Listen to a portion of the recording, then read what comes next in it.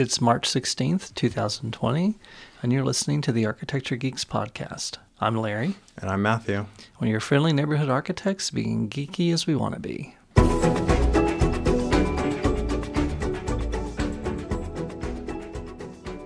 Welcome back, everybody. We hope you've been having a relatively decent time. It's kind of weird at the moment.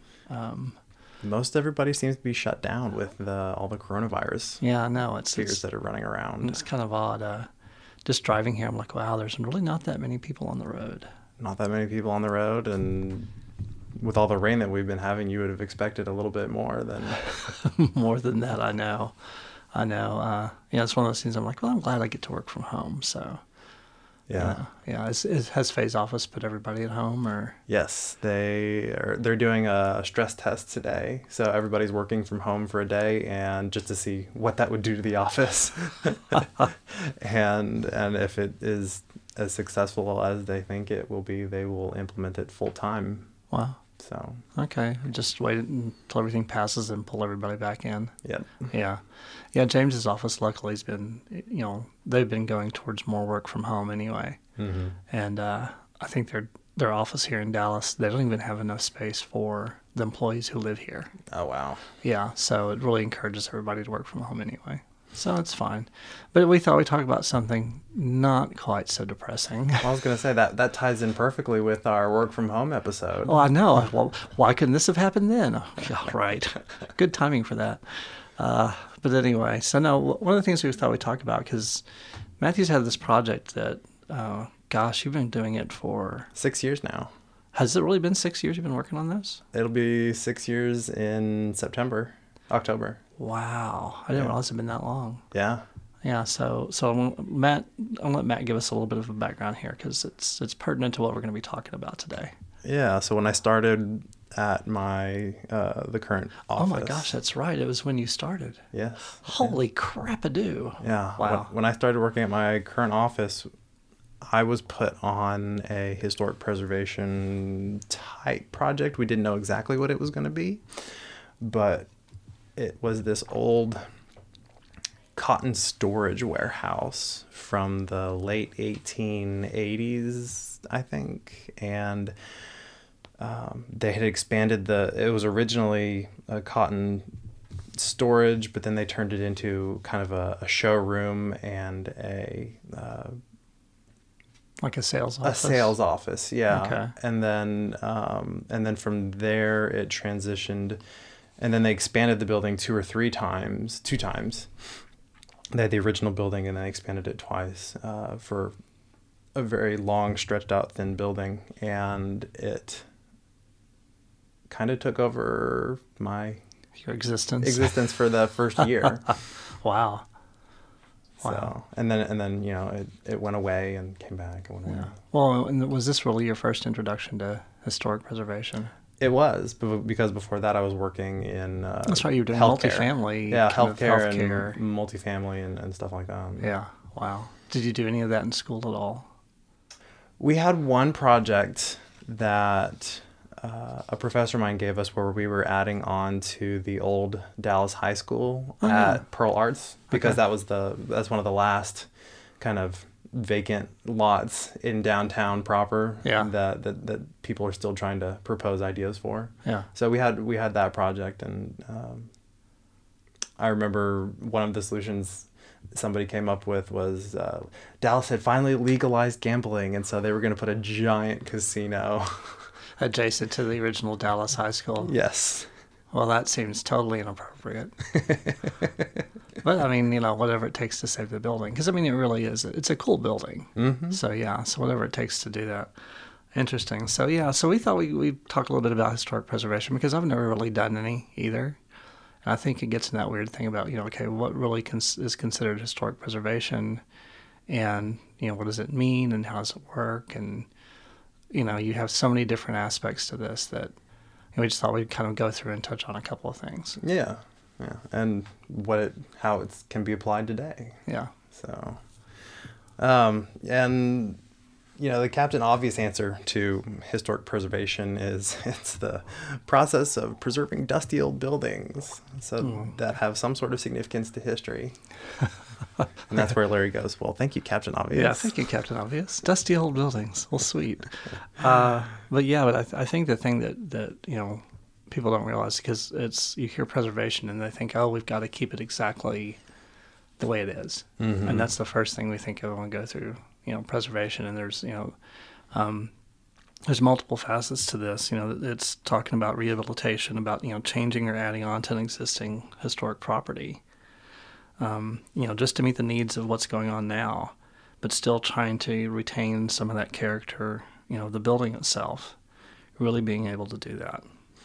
Yeah, and one of the ones that I grew up in close contact with is restoring an old property. Yeah. And basically what that entails is just you're taking a property back to a specific moment in time. Yeah. and removing any trace of any other existence that might have been there and freezing that. And one thing that I really liked was downtown Plano has Heritage Farmstead. Oh yeah, no, I've worked on that. Yeah.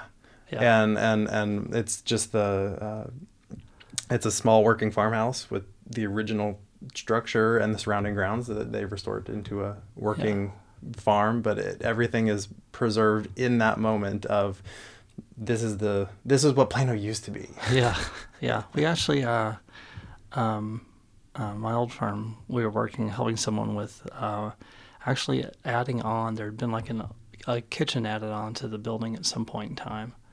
And so it was like taking what was there, and essentially we ended up, I think, pulling it off because it was in such bad shape. But building a new kitchen and some bathrooms there, because they would give tours, mm-hmm. And would allow them to have a space to do that. And it was just really interesting. And the building for the most part was as it was when it was built, but I think a staircase had been taken out of it at some point. And that was it? And that was, well, yeah, I mean, they were looking at actually going back and finishing the restoration, going back and actually putting back in the staircase and, making it back to what it had been. Freezing that moment in time. Yeah, completing that freezing. Yeah, exactly. So, and the other thing too is, there's also the idea of reconstruction, because, you get, buildings from the past that have either been, there's been some sort of disaster, they've been wiped out, fire, something going on, but coming back and recreating that building, so that it sort of gives you a little historical aspect to it, but you just it's obviously not the original. Yeah, it's not ideal. It's not an ideal thing to do, because you've lost that building and all the history that represents. Yeah, you can rebuild the place where Bonnie and Clyde were recaptured or killed or whatever, but you can't. but you can't replace the bullet holes and all the stuff that made it that place. Well, and that's interesting that you have the Bonnie and Clyde reference. I didn't think you were old enough for that, but that's okay.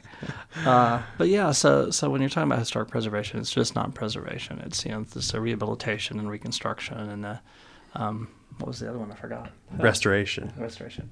Yeah. It's the middle of the day. I'm already starting to fade. But anyway, so, one of the things that we always get into, and this is, I think, almost every sort of project where you have a historic aspect to it, historic designations, because you can have state, you can have local, and you can have national. And there's, of course, the National Register. Mm-hmm. But most states will have their own, and then some, most municipalities will have their own restrictions. Here in Dallas, it's the Landmark Commission. And so if you're dealing with a historic building here in Dallas, that's just on the register here in Dallas, you're still dealing with the Landmark Commission and trying to work through all of those particular buttons. I guess what's the best word for that? All the little caveats that you're going to have to do, all the little things you're going to end up having to abide by. Yeah, all the hoops you have to jump through in order for them to there we go approve your design proposal. Yeah, the hoops. But now, when you guys started, the Cotton Gin building wasn't designated yet, was it? oh geez, I don't even really want to speak to this because you're not sure. I wasn't involved in that part of the process. The bureaucratic stuff we left to the bureaucrats. Yes. But I'm pretty sure it was landmarked and everything was good, because in order to receive sort of tax credits to continue with the project, we actually had to go through certain levels of designation. Okay. Well, that would make sense. Yeah. Yeah, because you're going to have the state tax credits, or you can have stuff at the national level. So yeah. Well, then local, I don't know how much. Local tax credits are a little kind of wonky. Mm-hmm. But yeah, so there's multiple designations, and you can have one and not have the other. The prime example here in Dallas I think of is the Alexander Mansion, which is one of only 2 remaining mansions in Texas that are on, or in Dallas that are on Ross Avenue. And it used to be nothing but these giant mansions from downtown all the way out. Towards the lake. Yeah, towards the lake.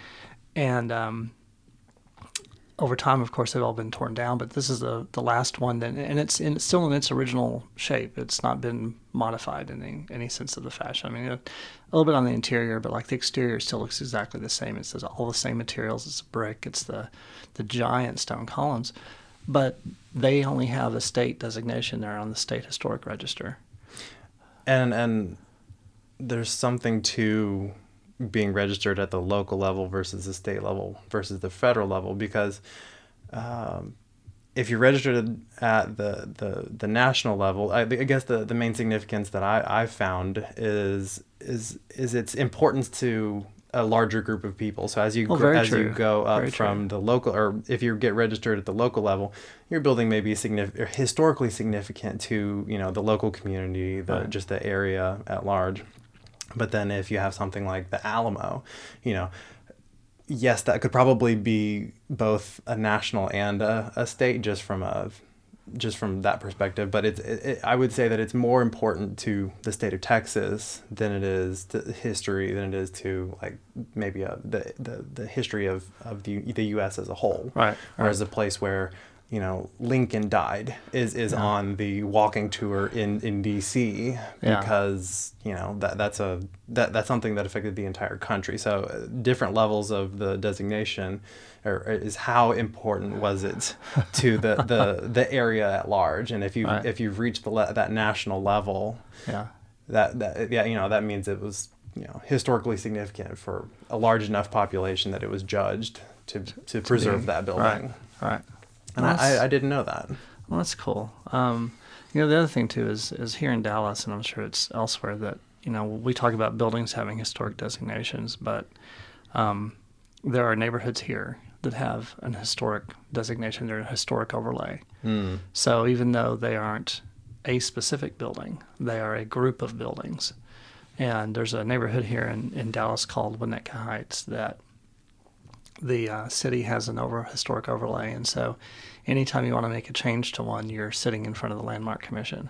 And this is sort of where it gets into the, how big of a pain is it going to be to do something sometimes, because do you have to deal with it at the local level, or at the state level, or at the national level? And honestly, I think probably having to deal with it at a local level can be more challenging because there are more, in this particular case, there are, because it's a neighborhood, there are more people invested in that. And everybody wants to be.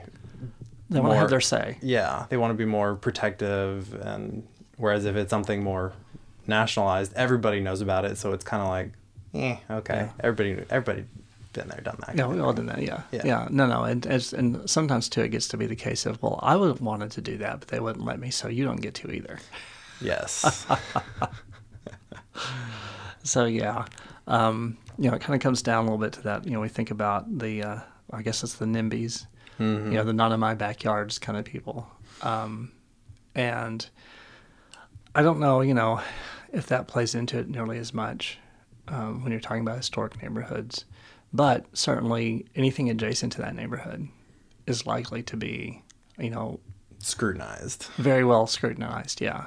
Yeah, especially if you start looking at, commercial ventures happening around it. Mm-hmm. People are going to get very, very protective. I know that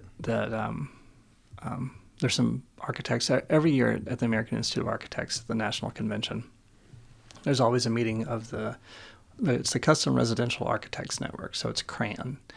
And a lot of these guys are, typically, smaller offices. And I swear every year the people from like San Francisco and Los Angeles and, the California part of the country will get up and spend 30 minutes complaining because they can't get a permit.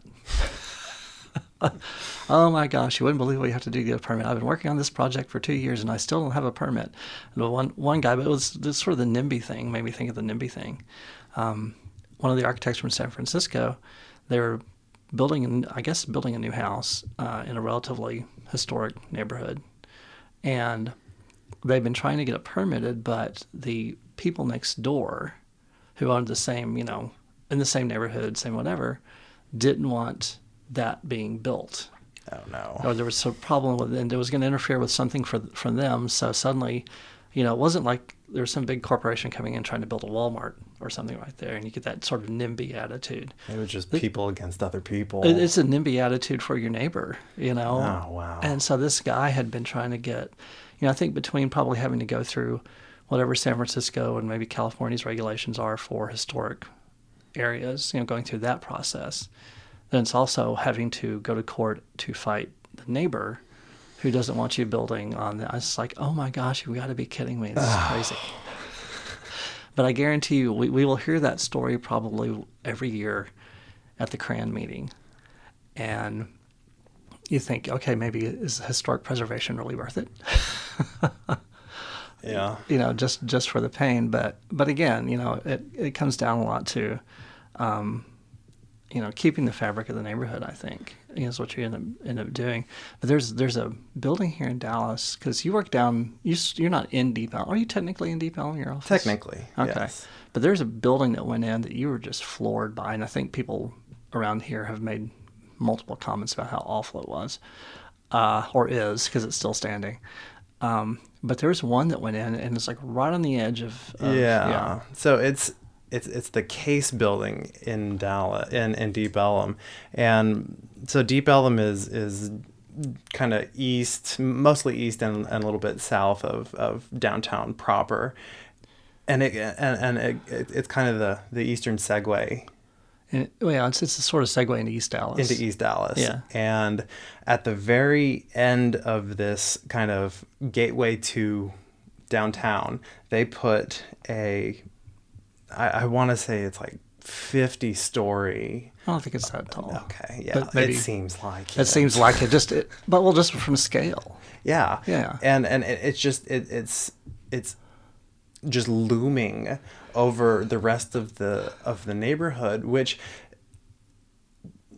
if you understand the history of Deep Ellum, it was the manufacturing. Henry Ford had a factory here.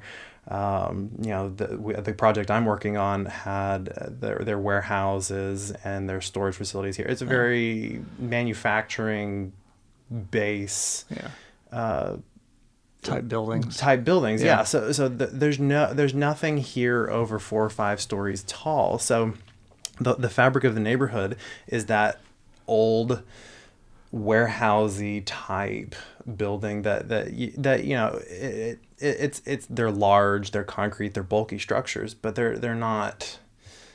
There's this giant residential tower. Yeah. That's just kind of just dropped right into the neighborhood, and so you can look across the entire neighborhood, and the only thing that this giant pole standing at the end. And what really got me about it is that we work on we work further east of the Case building. Yeah. And so we used to have this great view of downtown Dallas because it's a straight shot from our office towards downtown. Yeah. And as soon as the Case building came up, bam, just gone. It is just completely destroyed for our building and for all the rest of the area behind us, because like nobody can see anything anymore. Yeah, nobody can. Yeah. Well, and it's that question of, because you talk about historic neighborhoods and you talk about these overlays. Dallas has a lot of overlay. And Deep Ellum is a very historic part for Dallas. I mean, it really is.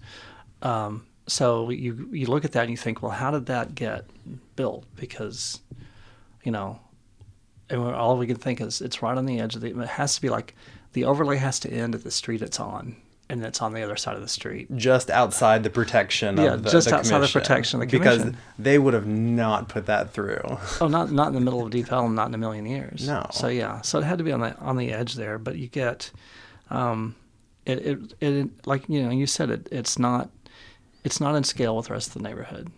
And that's part of that preserving the history fabric of the place, the history and the fabric of the place. Yeah, very much so. But there is one thing that always come to mind when I think about preservation, because, we become very focused on we need to keep every building, or people I don't do this, but people can get very focused on, oh my gosh, it's an old building, it's part of the neighborhood, we need to hold on to it, and it's where we get into talking about adaptive reuse. We're reusing some of these buildings for new purposes. Like a lot of the apartments, they're loft apartments down in Deep Ellum that were created out of the warehouses. The warehouses don't function anymore, so we've put in these loft units. So you've got all this adaptive reuse going, but every once in a while, sometimes a building just has to come down, and I think people have kind of a hard time with that sometimes. Yeah, you were telling me of an example over... Oh, down in Oak Lawn. Yeah. Oh, yeah. Yeah, an old apartment building. It wasn't big, and that's the thing. It wasn't like it was, like some 8 or 10 story old apartment building, whatever. But I think it was maybe just 2 floors, and I bet it didn't have 8 units in it. But so small, very very small. But they somebody had bought it to. They were combining it with the space next door. There was an old gas station on the corner, and had been sat vacant for years and years and years and years. And they had bought that lot and had bought this lot, and were going to, put them together and build a new building on it. And oh my gosh, when they started talking about tearing this building down, it was just, people were just so offended and hurt. And I actually had to go on the news, on record, and not as an architect, but as a board chair for the Chamber of Commerce, the LGBT Chamber of Commerce, because it's in what we call the neighborhood. Yeah. And people were concerned about losing the fabric, and I will say this much: a lot of that neighborhood has lost a lot of what was its historic fabric. There are still a few homes and stuff that are original to the area, but a lot of it's gone. And this is just going to be another building going away. And I had to go there and say, well, it's sometimes you just, you can't save a building, and it's going to be, economically better for the neighborhood. There's a big company not a big company, but a national company going in here, yada, yada, yada. And what I really wanted to say was, okay, folks, the building's probably full of asbestos, lead pipe, lead paint, and probably has all of its foundation shot because of the age it is and how long it's sat vacant. So this not really the, oh yeah, we could save this building, use it for something else, but you'd never recoup any of your costs. Oh, not at all. There'd be no way.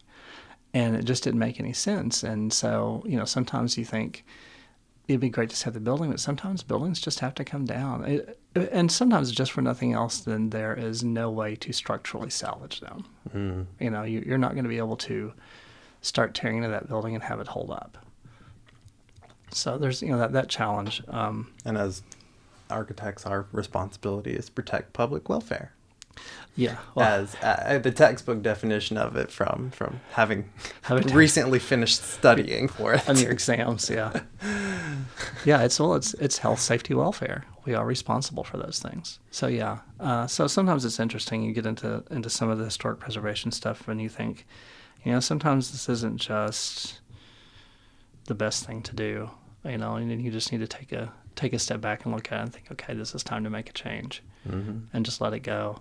But at that aspect, we were talking about, we were talking about the cotton gin earlier, and this whole idea of adaptive reuse. You're looking at preservation, but you're looking at reusing the building for something else. And for you guys, it's become, what's the, is it offices that are going to go in there in the cotton gin building? Yes, it's a Like a shared workspace. okay, so like a co-working space. Yeah, a okay. co-working space. Okay. But you guys are looking at it. I mean, you're keeping the basic structure of the building. Yes, right? we're keeping the basic structure of the building, and it used to be an old cotton gin. Right. Like they used to separate the cotton from the seed and do all Okay. that, and then store the cotton there. And then I think it transitioned to their sales office, where they would sell these machines to people. Okay. And then from there it actually became an elevator storage and building company. Okay. Building company. And so over the years, it's developed this own history, and through each successive iteration of the building, somebody either added onto it or made some modification to fit their their current program. their current program and what they're doing with it. Yeah. And so that becomes part of the history, part of the fabric of that building. And then we came in, and it's been landmarked and put on the historic registry and everything. And so now our job was to decide what to take out and what to keep, and figure out how to navigate the preserving versus the renovation. Okay. Yeah. Like what makes sense to really keep versus, okay, let's start peeling back some layers and seeing what we've got here. Yeah, to fit the new use of a co-working space. Yeah. So one of the things that we decided early on is there is this massive crane and hoist way in the entry, or right in the front of the building, and it's what they used to haul the cotton out of the storage and put it onto train tracks, and then wheel it out to to wherever it needed to go. Yeah. There's the train tracks were still embedded into the concrete, the hoistways all there, the scale that they used to weigh the cotton before it went out Right. is all still there. And so one of the very first things that we did was we decided the entrance is going to go right underneath that hoistway. We are going to smack you in the face with this history. Oh, by the way, whack, this is what this used to do. Yes. Yeah. Well, but it makes such a logical entry just because it's so big and pushed out into the site that, it kind of grabs your attention. So you naturally want to head that direction anyway. Mm. So then you go under this hoistway, and then immediately going up the steps under the hoistway and crane, you see the scale where they used to weigh the cotton. And as we were progressing in the restoration of the building, somebody threw out the idea of restoring the scale to its old. You can walk on it. And walk on the scale and plenty of legal pitfalls with that. But well, I'm just picturing everyone walking around it instead of walking across it. They're like, nope, we're not going to do that today. I don't need to be reminded. Thank you. Yeah, but just restoring that and keeping it part of the building rather than just yanking it all out and so it just adds to the experience of walking up and into the space, is going over the scale that we've restored, and mm-hmm. and then you're into this massive brick and wood building from the late 1880s. Wow. Well, and the other thing too, we talk about adaptive reuse because everyone's gone towards that green building. It's more, and even the AIA, their upcoming initiative is moving towards more sustainability and greener buildings. And a lot of these old buildings, whether, not necessarily intentionally, but because the way they were built, the construction methods at the time, made these things, at least the walls, very, very eco-friendly. I was say economically friendly. That's not right. Eco-friendly, just because of the massing. Yeah, the concrete or the brick. The brick on the cotton gin is at least a foot thick. Wow. And you can be outside and it's 75 degrees and nice, but then you go into the building even around noon, 1 o'clock, and there's a 10-degree drop just because the thermal mass that you get from those from the thickness of the wall, thickness of the wall, and the energy efficiency that you get from that. Now, you lose all that in the really crappy windows they put into the building. Yeah, well, but workable at the time. But for you guys, no, it's you guys have been in that process of replacing windows, right? Yes. Yeah. So you've gone down through that process the whole time. Mm-hmm. So yeah. Yeah, and so just this whole idea of you're not pulling any. I had an old professor who liked to point out that one of the greenest buildings in the world is the Colosseum in Rome, because it's been standing for 2,000 years. They haven't had to pull any because it was standing for so long. Mm-hmm. They haven't had to pull any new material out of the ground to do anything with it. I mean, I'm sure they haven't in the restoration process. Sure. But the bones of the building are there, and they haven't significantly had to do anything with it because it's been there for 2,000 years. People have been walking up and around it for 2,000 years. Wow. If it ain't broke, don't fix it. Yeah. Well, but again, it becomes, I think people get sort of, oh, well, it's an old building, it's something old, and let's tear it down and put something new. And people ask, well, why does historic preservation matter? Why is it really important? And a lot of it has to do with what it says, history. You're talking about the fabric and the history of an area and of a neighborhood and of a country. So, you get into that issue of, do we really want to tear that down? There was the old, not Dallas, the old Fort Worth Public Library, downtown Fort Worth, was Art Deco. Really cool Art Deco building. It is now a parking lot.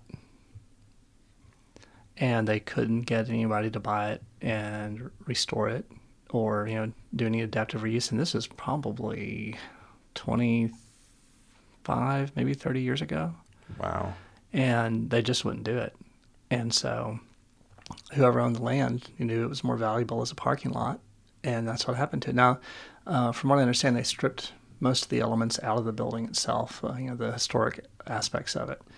But the building itself is gone. So. Well, and that reminds me of an issue they were having with Notre Dame as it burned.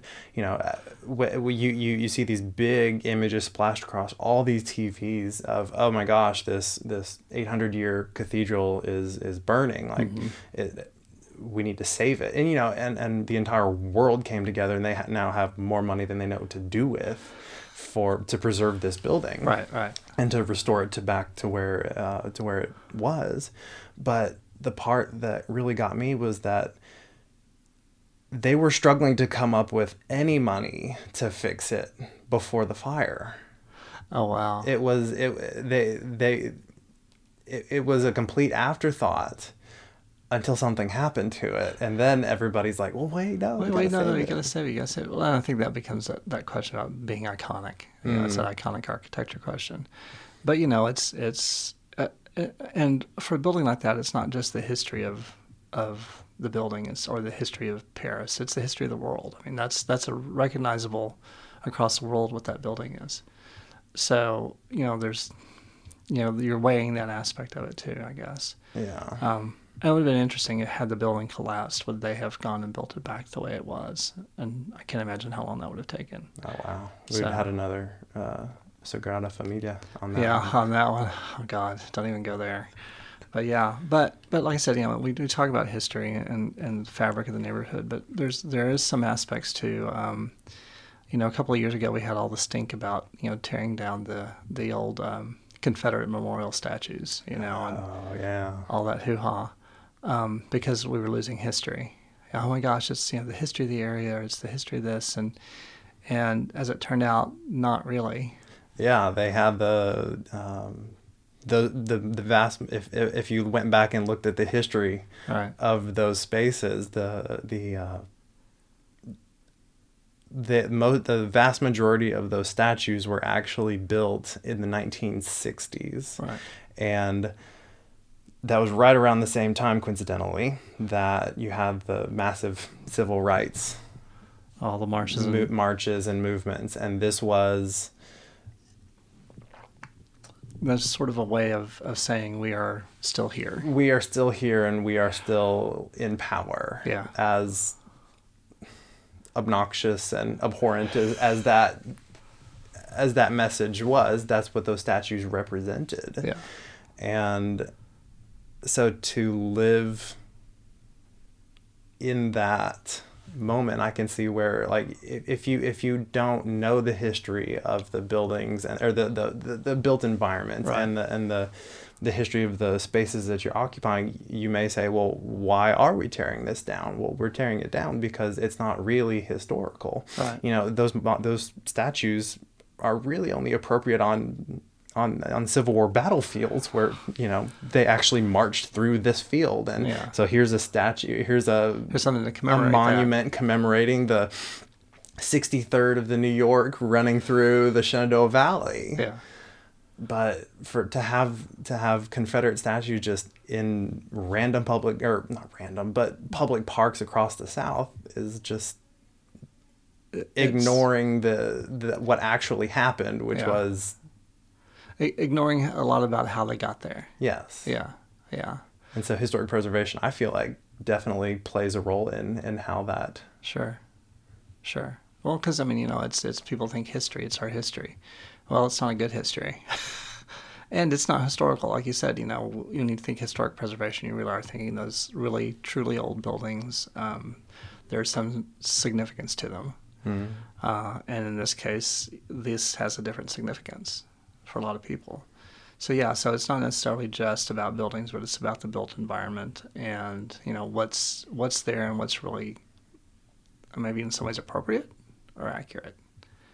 I'm not sure there's a good answer for that. Mm-hmm. But yeah, we could talk about that stuff all day and try not to get too much into politics and all that sort of hoo-ha. Mm. But anyway, but yeah, so it's, you know, it's interesting. We were just, this is one of those things that, like I said, you know, I don't think either one of us really has been involved in very heavily. But, you know, you get into one of those projects and suddenly your mind starts going, historic preservation, what is it? What does it mean? And so we thought it'd be just kind of fun to do this for the podcast and talk about those things. But keep in mind, you know, again, we're talking about, when we talk historic preservation, it's not just preservation. We're talking about the preservation, the rehabilitation, the restoration, and reconstruction. So you've got enough avenues there to explore. You know, anytime you get into this type of project, especially when someone comes to you and it could just be their house, but there's a historic aspect to it, maybe for them, maybe for their family. So, you know, it's interesting. It's one of those things I think if I had gotten my master's degree, I might have gotten my historic preservation certificate. But since I skipped out early, and I opted not to do that.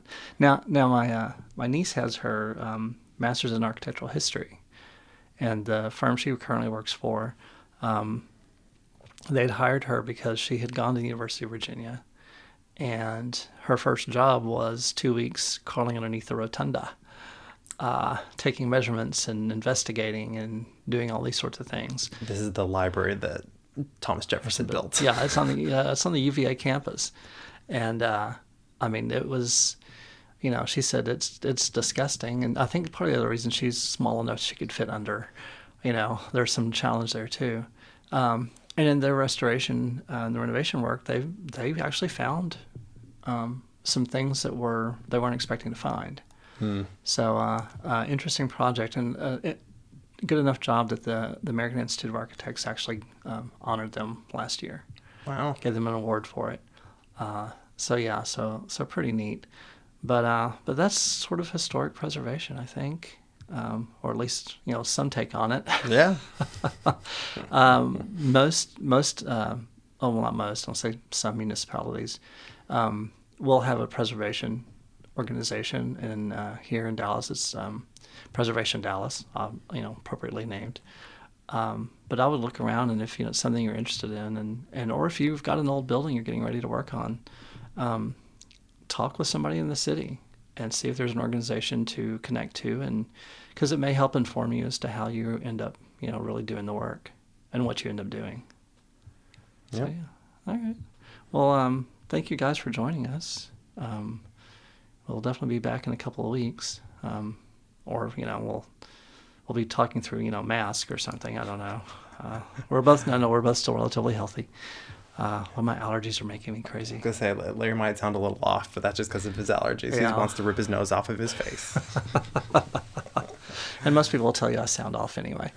But anyway, guys, thanks for joining us. We appreciate your time. As always, you can find me at Spotted Dog Arch. And you can find Matthew at... Arch Geek Matt. So there we go. Come out and look for us. And finally, we're on iTunes and Spotify. And Pocket Cast. And we're still waiting for Google Play. Haven't heard that definite yet, but they've got it processing. So, gosh, you should be able to find us almost anywhere. Wow. Isn't that pretty cool? Yeah. All right. Well, we'll talk to you guys next time. Hope you're doing well, and bye. Bye.